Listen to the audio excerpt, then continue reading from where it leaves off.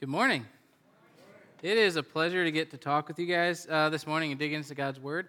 I'm going to pray, give a little introductory ideas, and then we'll stand together. I know you guys like to do that together, so we'll stand together and read the passage, and then we'll dig into it. But I'm just going to pray for us, Lord. So we just thank you so much. Pray that you would use this time, that you would speak through me, that it would be your words, not mine, that you would speak to each heart, Lord. Help us to be prepared to respond to you and what you're doing, what you're calling us to as the church, Lord. So I just pray that you would help us to hear your voice today and to respond and be open to you. So we just pray that you'd move. In Jesus' name, amen. So as I prayed about this weekend, I know you guys have been going through a series, and Jeff and I were talking a little bit, and kind of the scripture that was put on my heart connects to another thing that God's been doing, speaking to you as a congregation, which is the idea of discipleship, one generation discipling to another, and having the whole church together, helping to raise up disciples for Christ throughout the generations. So I'm actually going to be speaking today on Titus chapter 2, verses 1 through 15. So if you have your Bibles, you can flip to that. We'll read it in just a moment. But as we're looking into, this has been a really important segment of Scripture for me, because it reveals kind of how discipleship in God's kingdom is supposed to work, how the generations are supposed to be partnered together and loving each other and speaking into each other rather than maybe like complaining about each other. You know, we get generational and we start to think like, oh, you know, there's these things, these tensions that begin to rise. And God has a vision for his church that the generations would be reaching out to one another rather than turning away from one another.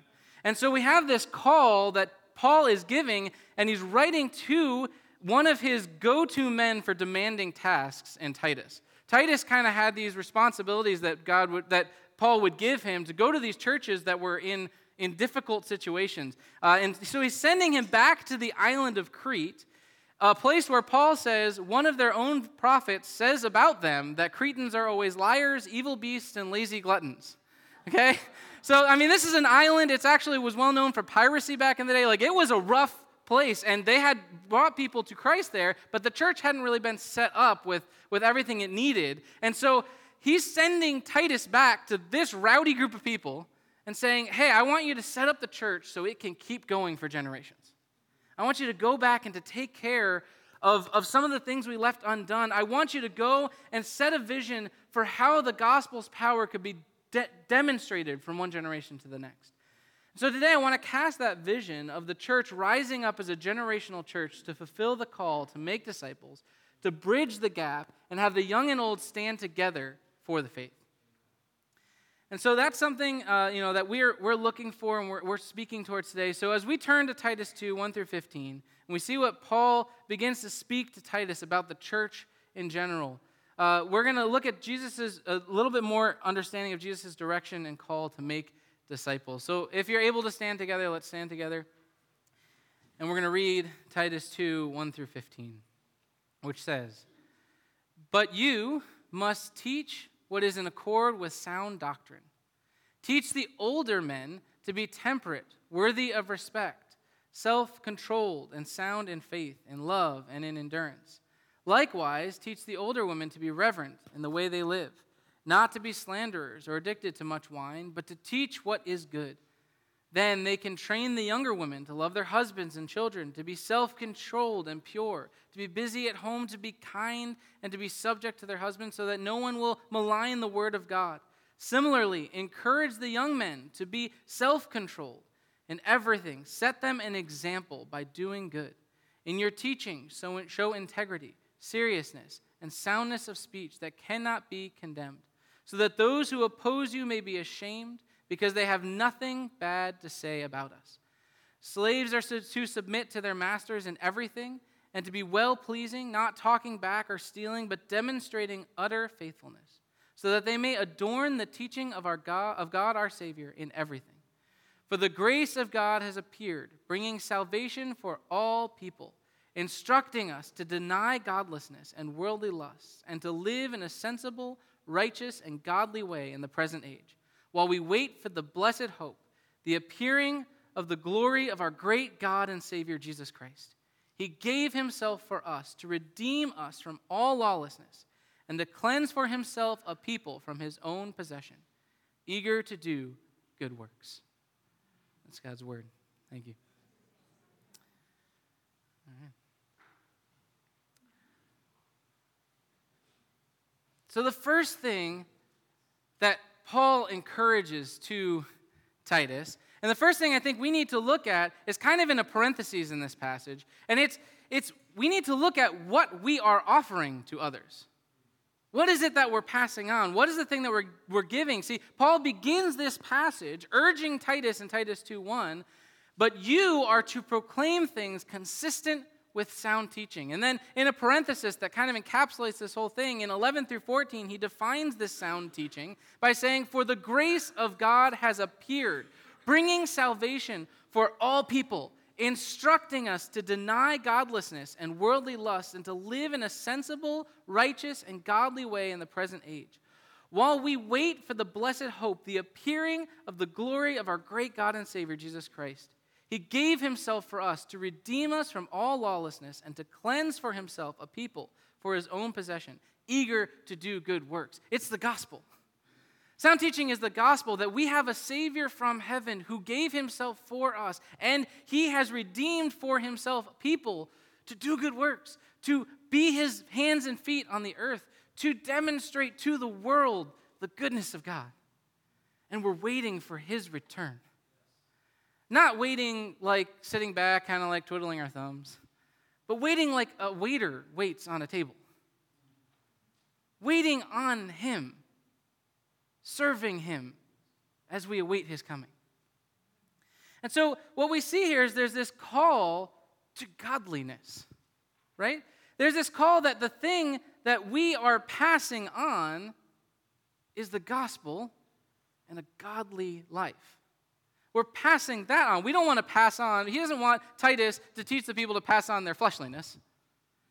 He doesn't want them to pass on, all his specific habits. He wants them to pass on what the gospel is, which is discipling people to walk in the way of Jesus. Not to walk in their own way, the most recent fad, the most interesting thing, but to walk in Jesus' way, to learn to walk by the Spirit. And so he's calling Titus, as you're coming into this, teach what's godly. Teach what's good. Teach sound doctrine. Make sure that you're holding to the truth, that you're presenting truth to people, and live according to that way. Have integrity. Integrity means being the same all the way through, right? A piece of wood has integrity when it's solid, it's not hollow. And so we look at this thing and we see that this is not a new call on God's people. God doesn't change. He's not fickle. He's a God who is consistent, and he's been urging his people to inspect their lives and their hearts in connection with him and to pass it on to the next generation. Deuteronomy 6:4-9 says this, "Listen, Israel, the Lord our God, the Lord is one. Love the Lord your God with all your heart, with all your soul, and with all your strength. These words that I am giving you today are to be in your heart. Repeat them to your children. Talk about them when you sit in your house and when you walk along the road, when you lie down and when you get up. Bind them as a sign on your hand and let them be a symbol on your forehead. Write them on the doorposts of your house and on your city gates." And what we see is this same call that he has to Titus, that be consumed with who God is in the gospel. And then speak about it to the next generation. Speak about it to those who are around you. Speak it and pass it on. It's godliness, a love for God and a love for men that God is telling these people to pass on to the next generation, to live it fully and to pass it on. It's not an individual faith, but a generational faith. And so he's encouraging them to put God's words in their heart, to meditate on it, to have scriptures all over your home. Right? All over, wherever you go, you're making sure that you're seeing God's word. And you're understanding it, and you're seeing, and you're meditating on it day in and day out, and it's encouraging you, and you're giving the Holy Spirit opportunity to make it real in your life. To conform you to his image. To transform you by the renewing of your mind. So the heart of that gospel is what Paul proclaims elsewhere in Ephesians 2, 4 through 10. He says, "But God, who is rich in mercy, because of his great love that he had for us, made us alive with Christ. Even though we were dead in trespasses, you are saved by grace. He also raised us up with him and seated us with him in the heavens in Christ Jesus, so that in the coming ages he might display the immeasurable riches of his grace through his kindness to us in Christ Jesus. For you are saved by grace through faith, and this is not from yourselves. It is God's gift, not from works, so that no one can boast. For we are his workmanship, created in Christ Jesus for good works, which God prepared ahead of time for us to do." So it's this call, this good thing that we're clinging to is an understanding that God has saved you. Live in that. Rest in that. And then as he leads you on from that salvation, there is so much good that can be done. So much that we're called to do with him, not just for him. It's this call to live as Christ's ambassadors in every moment from the power of his Spirit inside of us. In his book, Simply Christian, N.T. Wright encapsulates this idea when he says, we are called to be a part of God's new creation, called to be agents of that new creation here and now. We are called to model and display that new creation in symphonies and family life, in restorative justice and in poetry, in holiness and service to the poor, in politics and in painting. Whatever part of God of this world that you work in, you're called to usher in the new creation to that. We're called to demonstrate to the world that a new creation has begun in us. Eternity starts now. In our relationship and walk with him. And so it's this good news that proclaims that Jesus saves and changes us and makes us disciples. And as he does that, we become his hands and feet to go and make disciples as well. It's Jesus' call on the Great Commission. How many can say that from memory?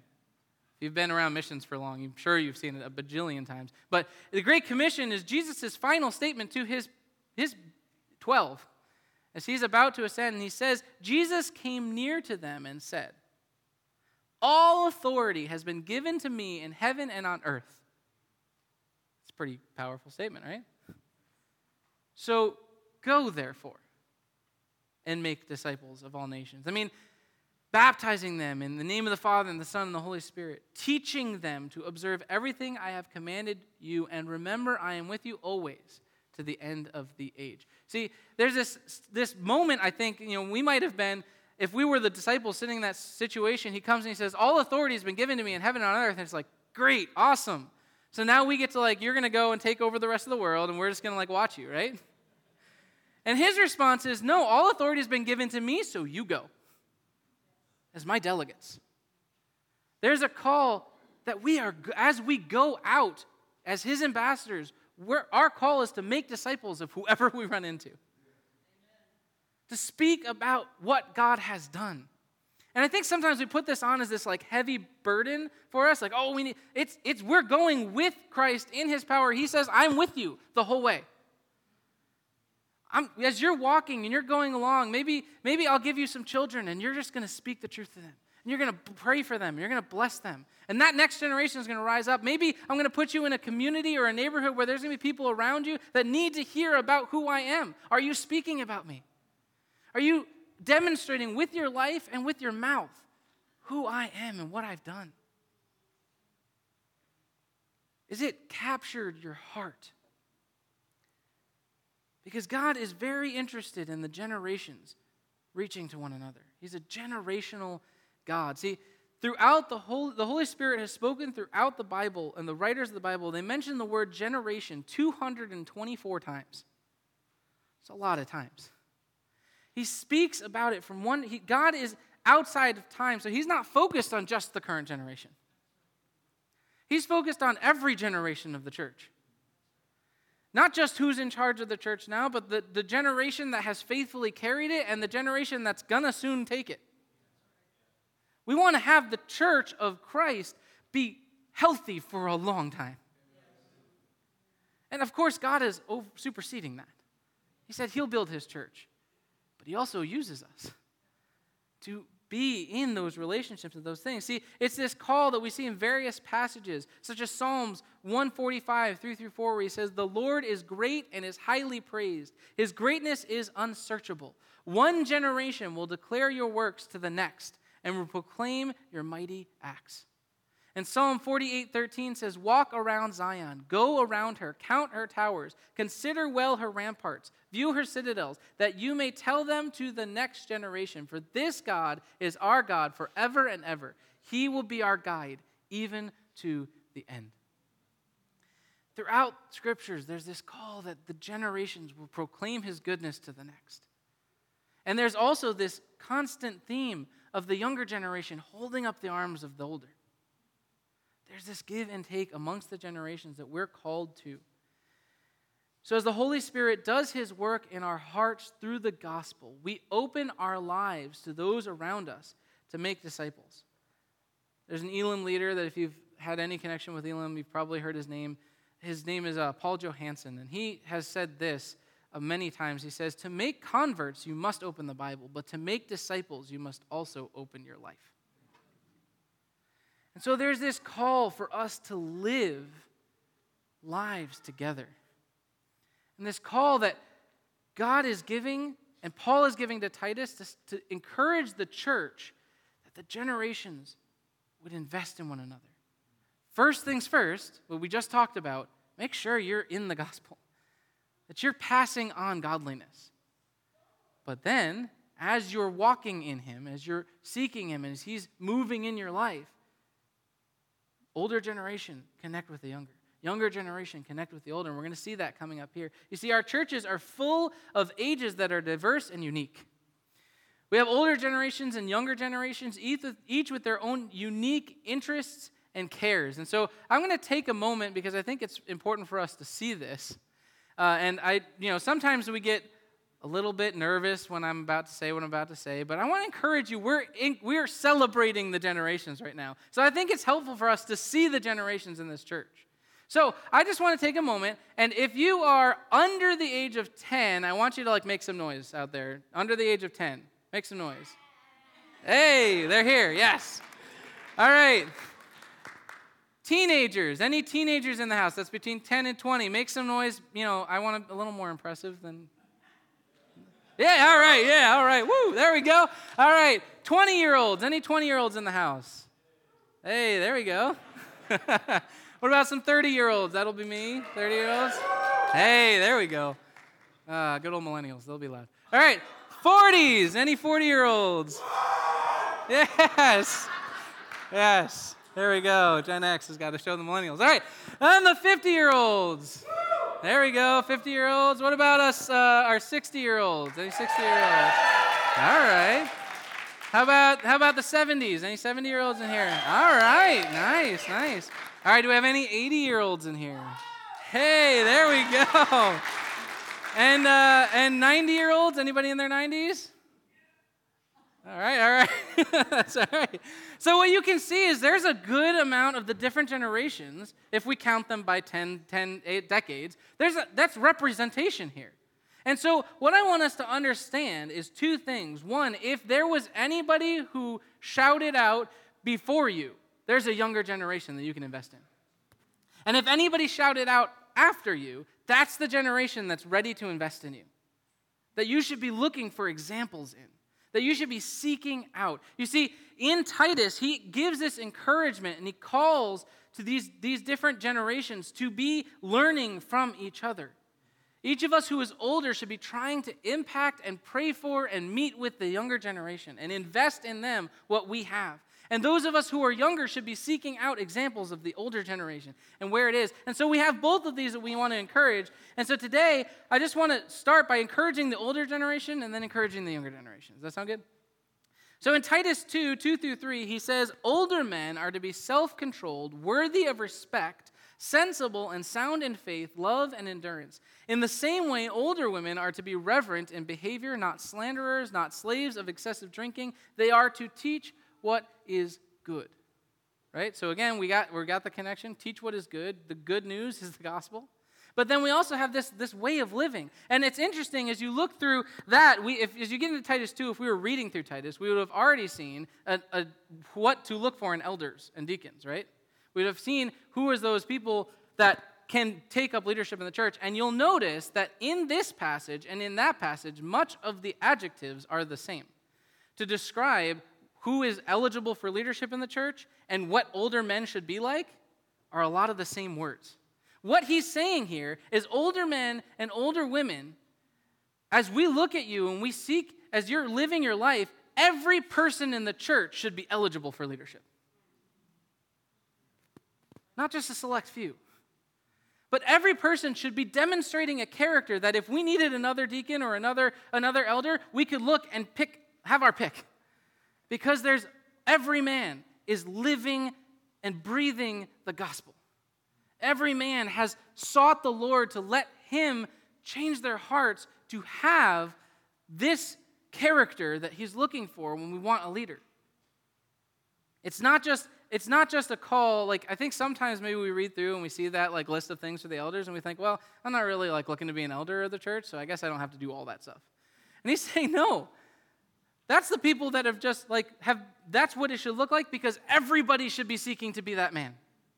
Everybody should be pursuing the Lord to change their hearts to live like that. The whole church should be desiring to be Christ-like in their attitudes and in the way they live. And then, if somebody's called to eldership and you haven't been, that's okay, because that's not the goal. The goal is to be Christ-like. And he has a call on certain people at certain times for certain positions. But it doesn't matter because you're investing in the next generation and you're loving your Lord. And he's transforming you and encouraging you.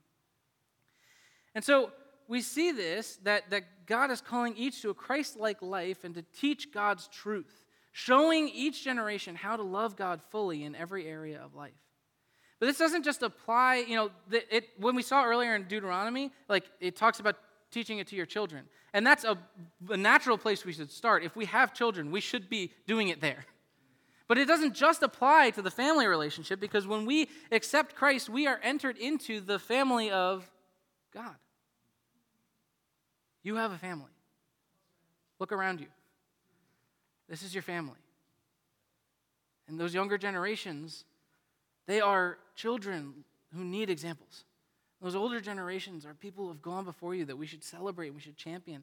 And when we look at that, this older generation, we have this call that the next natural step of spiritual formation is to pass it on. Right? He calls them to this godliness, right? And then he says in Titus 2:4-8, he says, so that. What does so that mean? It's a purpose statement. It's the reason for what was just said. So that you may encourage the young women to love their husbands and to love their children, to be self-controlled, pure workers at home, kind and in submission to their husbands, so that God's word will not be slandered. In the same way, encourage the young men. Titus, you an older man, in the same way that you've just encouraged the older women to live it out so that you can encourage the younger generation. You, Titus, and the older men, encourage the young men to be self-controlled in everything. Make yourself an example of good works with integrity and dignity in your teaching. Your message should be sound beyond reproach, so that any opponent will be ashamed because he doesn't have anything bad to say about us. Whew. That's a call. But man, imagine if our churches were full of men and women who were hard pressing after God and calling the younger generations around them to come alongside them. Everyone making disciples. That'd be a force to be reckoned with. And the enemy would be shaken in his boots, because he'd know that God was on the move. And that something was going to happen that would impact generations for the kingdom.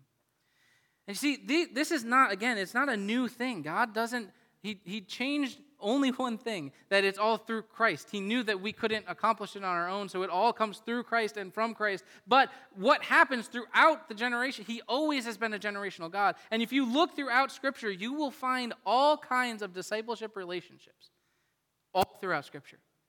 Just to name a few, we've got Eli and Samuel. Right now, Eli wasn't the best guy, but he did teach Samuel how to hear God's word, right? That means that when we're talking about discipleship, are we looking for perfection before we make a disciple? No, we're looking for faithfulness, then we make disciples. Eli wasn't perfect, but he knew how to hear God's voice, so he taught Samuel. He passed that on. Elijah and Elisha, Mary and Elizabeth, Jesus with his 12 disciples, Paul and Timothy, not just Timothy, Titus, Silas, and many other young men. All of these demonstrated the way we should do life, that we bring others along with us as we pursue Jesus. They walked together. In fact, this book we're reading is a book that Paul is speaking to, sending a letter to a younger man as he's discipling him. He's teaching him what it looks like to build a church. It's this walk. And see, a lot of times we live this life with Jesus. We've seen older generation how he's shaped your character and your heart through a myriad of life events. You've walked the way. There's a call here that I have to you as a younger generation, down towards the bottom half. Don't just pray for us. Please do that. But also reach out to us. Get through our stubbornness. Help us to know that you care. That you're invested in our walk with the Lord too.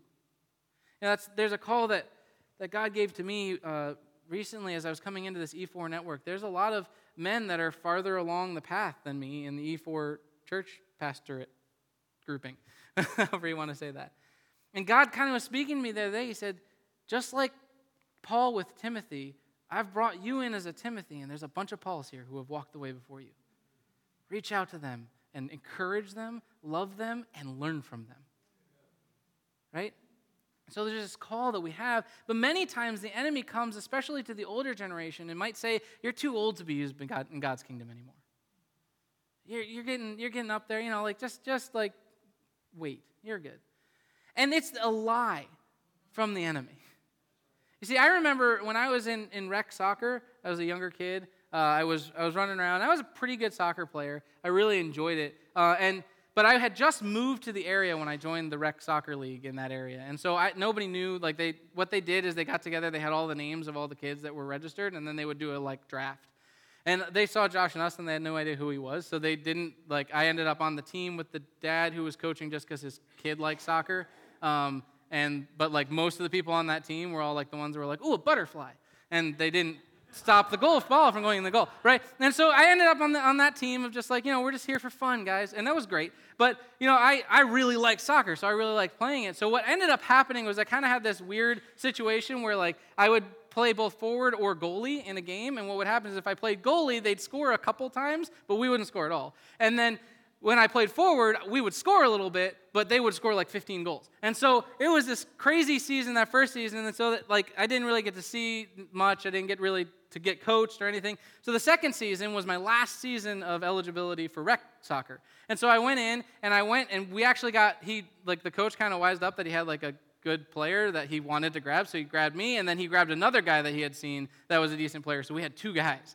And so we could one of us play goalie, one of us play forward, or we could play together midfield and forward, and we could score a lot more. And so we actually won some games. It was really exciting. And we got to the last game of the season. We didn't make the playoffs or anything, but we actually won. And we got into the last game, and we were playing against the first place team. And I ended up that game. I scored a hat trick, which, by the way, is 3 goals. And we, won against the best team in the league, even though we were eliminated. It was so much fun, so exciting. And as I remember walking off, going to get oranges, and the coach of the other team, this first place team, comes running across and is hey, what's your name? I want you on my team next year.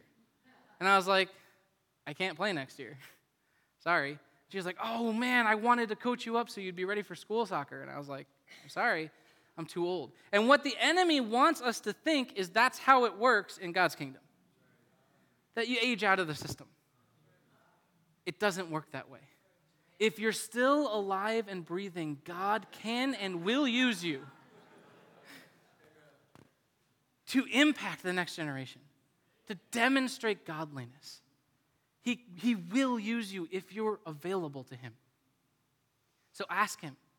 Say, God, who is it that you've put around me that needs someone to be praying for them and who they can come to and ask, how do I do this thing called Christianity? How do I live as a disciple of Jesus? Speak into their lives.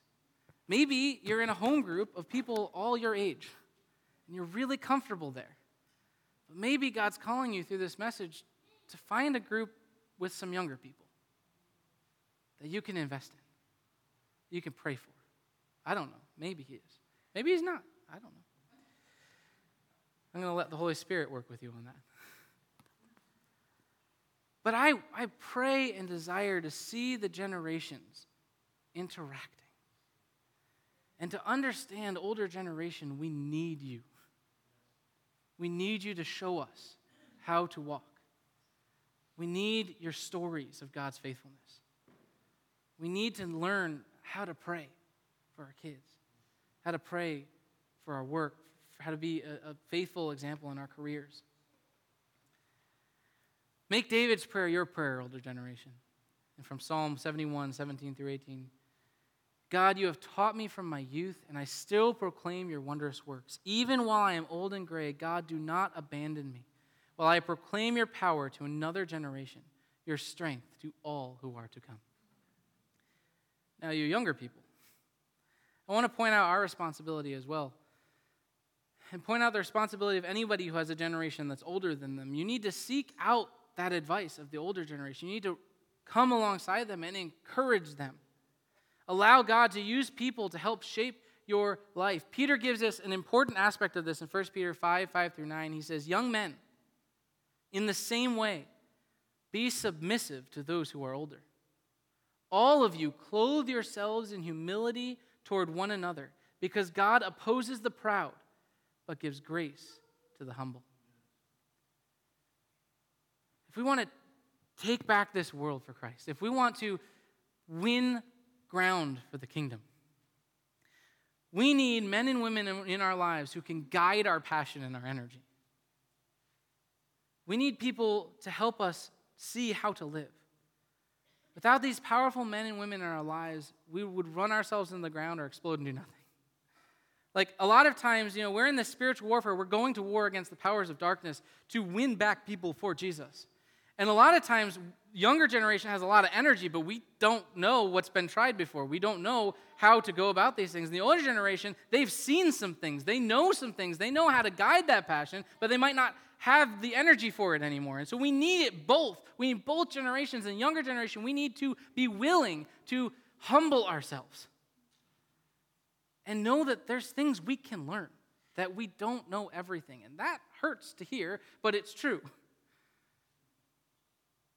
We don't know everything.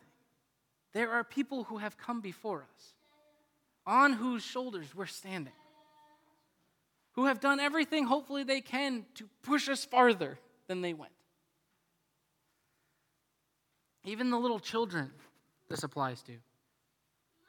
Jesus said, of the little children, let the little children come to me, and do not hinder them, for the kingdom of heaven belongs to such as these. See, we want to see the world impacted by the life-changing gospel message, and we're going to war, and we need each other, right? Roman soldiers, when they would go to battle, they would link arms with one another in their phalanx position. And they would go to battle with their arms linked. Why? So that if one was wounded or got tired, they could lift them back up. Or maybe if one got distracted by a pretty butterfly, they're like, no, we're at battle, guys, come on, right? Whatever it is, like as we're pursuing the goal, we need someone with us who's linked up, who says like, hey, coming up is a temptation. You're going to struggle here, but I got you. Let me help you pull you back on target. And when the older generation is going and they fumble or they stumble, we can lift them up. Like Aaron and Hur on the mountain with Moses. They can lift up the arms and say, let's go. So look at that relationship that's growing the generations again. It says, so that they may encourage the young women to love their husbands, love their children, be self-controlled, pure, workers at home, kind and in submission to their husbands, so that God's word will not be slandered.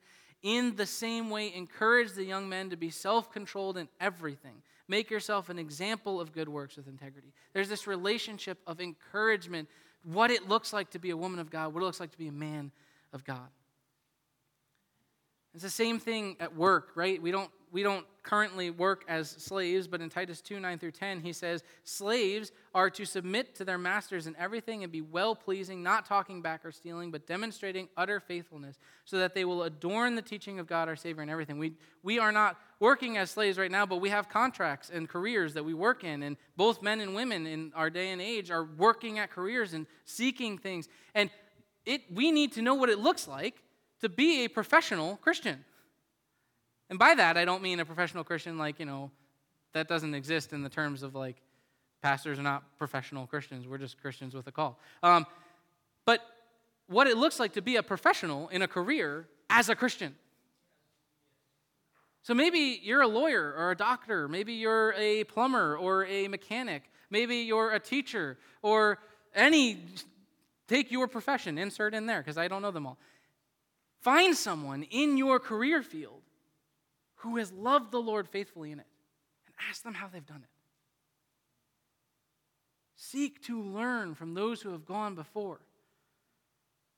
Maybe you don't have someone in your career field, but a similar one. Find that person.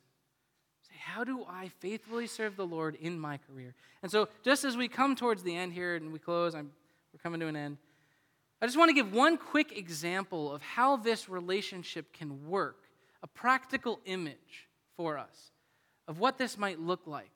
And we're using two women named Mary and Elizabeth. And so, how many of you guys know anything about Elizabeth?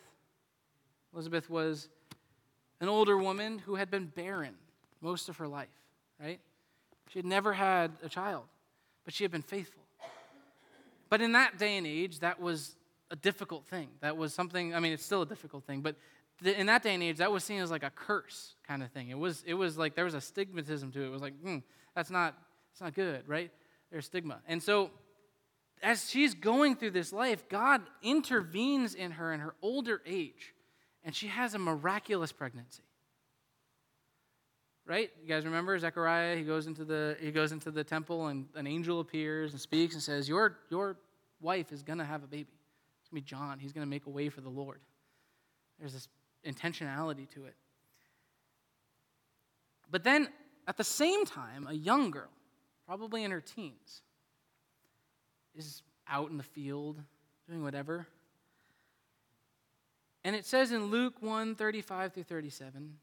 We're going to jump a little bit for just some different things. He says, the angel of the Lord replied to her. This is Mary. She's out. She's hearing that God's going to miraculously give her pregnancy, though she's never been with a man. It says, the angel replied to her, the Holy Spirit will come upon you, and the power of the Most High will overshadow you. Therefore, the Holy One to be born will be called the Son of God. And now pay attention to this. And consider your relative Elizabeth. Even she has conceived a son in her old age, and this is the 6th month for her who was called childless. For nothing will be impossible with God. So then, jumping forward, at that time, Mary got ready and hurried to a town in the hill country of Judea, where she entered Zechariah's home and greeted Elizabeth. When Elizabeth heard Mary's greeting, the baby leapt in her womb, and Elizabeth was filled with the Holy Spirit. In a loud voice, she exclaimed, "Blessed are you among women, and blessed is the child you will bear. But why am I so favored that the mother of my Lord should come to me? As soon as the sound of your greeting reached my ears, the baby in my womb leapt for joy. Blessed is she who has believed what the Lord has said to her will be accomplished." And Mary stayed with Elizabeth for about 3 months, and then returned home. Couple different things to notice here. What does God do for Mary? He points her to the only woman on earth, literally, who could understand a little bit of what she was going through. There was a miracle birth and a bunch of shame involved. And Elizabeth had lived a life with a lot of shame involved and now had a miracle birth. and God points her to him. She says, hey, by the way, consider Elizabeth. She's pregnant. And I'm sure Mary was like, what? She's pregnant? News didn't get around. It wasn't like text messaging was going on there. Like they lived far apart. Like she probably hadn't heard yet. And so God points out to her, consider Elizabeth. She's pregnant. And so she's like, what? So she goes to see, is this true? Is God telling me something that's true? Did something miraculous happen for her? Because if it did, it might be happening for me. And what is the first thing that comes out of the mouth of Elizabeth when she hears the greeting of Mary? Blessed are you. Everything God just said to you is true, and the Holy Spirit's confirmed it to me. Imagine what that did for Mary's heart. She would have had so many doubts, so much concern, and to have an older woman speak blessing over her and confirm for her what she was hearing from God would have been so good for her heart. And then to have this younger woman come, and just, by the way, let's do the math. What's 6 plus 3 is what? 6 plus 3 is, we're getting there, 9, right? How many months is there to a pregnancy generally? 9, yeah, all right, we're doing good. Okay, so she stayed with her from the 6th month until the pregnancy was over. Probably the hardest months for an older woman like Elizabeth to go through in the pregnancy. And so she had a woman to help her to do the laundry, to help with the business that was in the home, to help with all the various things. She had Mary there, and I'm sure they had numerous conversations about morning sickness, about what it means to be a mother, about what it means for God to have done this. They would have been in each other's lives, speaking about what God was doing for 3 months. And I'm sure some of those conversations showed up in Mary's mothering of the Savior. That's what discipleship looks like in the church. One who's gone before and one who's not yet there, living life together and encouraging each other in whatever walk they're in. That's what God's calling in Titus, the church, to. He's saying, set up the church to understand discipleship like this. And it's what we're called to today. So this is the challenge. Each of us needs in our lives a Paul and a Timothy, a Mary and an Elizabeth. We need to be discipling, encouraging, and pouring into someone younger, while also being encouraged, shaped, and invested in by somebody older. I want to encourage you, can you answer the question, who's your Mary and who's your Elizabeth? Who's your Paul and who's your Timothy? If you can't answer both of those, go to the Lord and see who he has. Because there's someone in the generations before who can speak into your life. And there's someone in the generation coming up who you are called to walk with. Seek him. We gather together to hear the leaders of the church preach the truth of the gospel. But then we go out and we live life, and we're supposed to live it together, encouraging and discipling one another. So, let's seek the Lord for that. And as we consider this, as we consider, God, how are you calling me to invest, and who are you calling to invest in me? Let's come to the Lord's table, a place of unity for the church, where we are reminded of the finished work from which all of this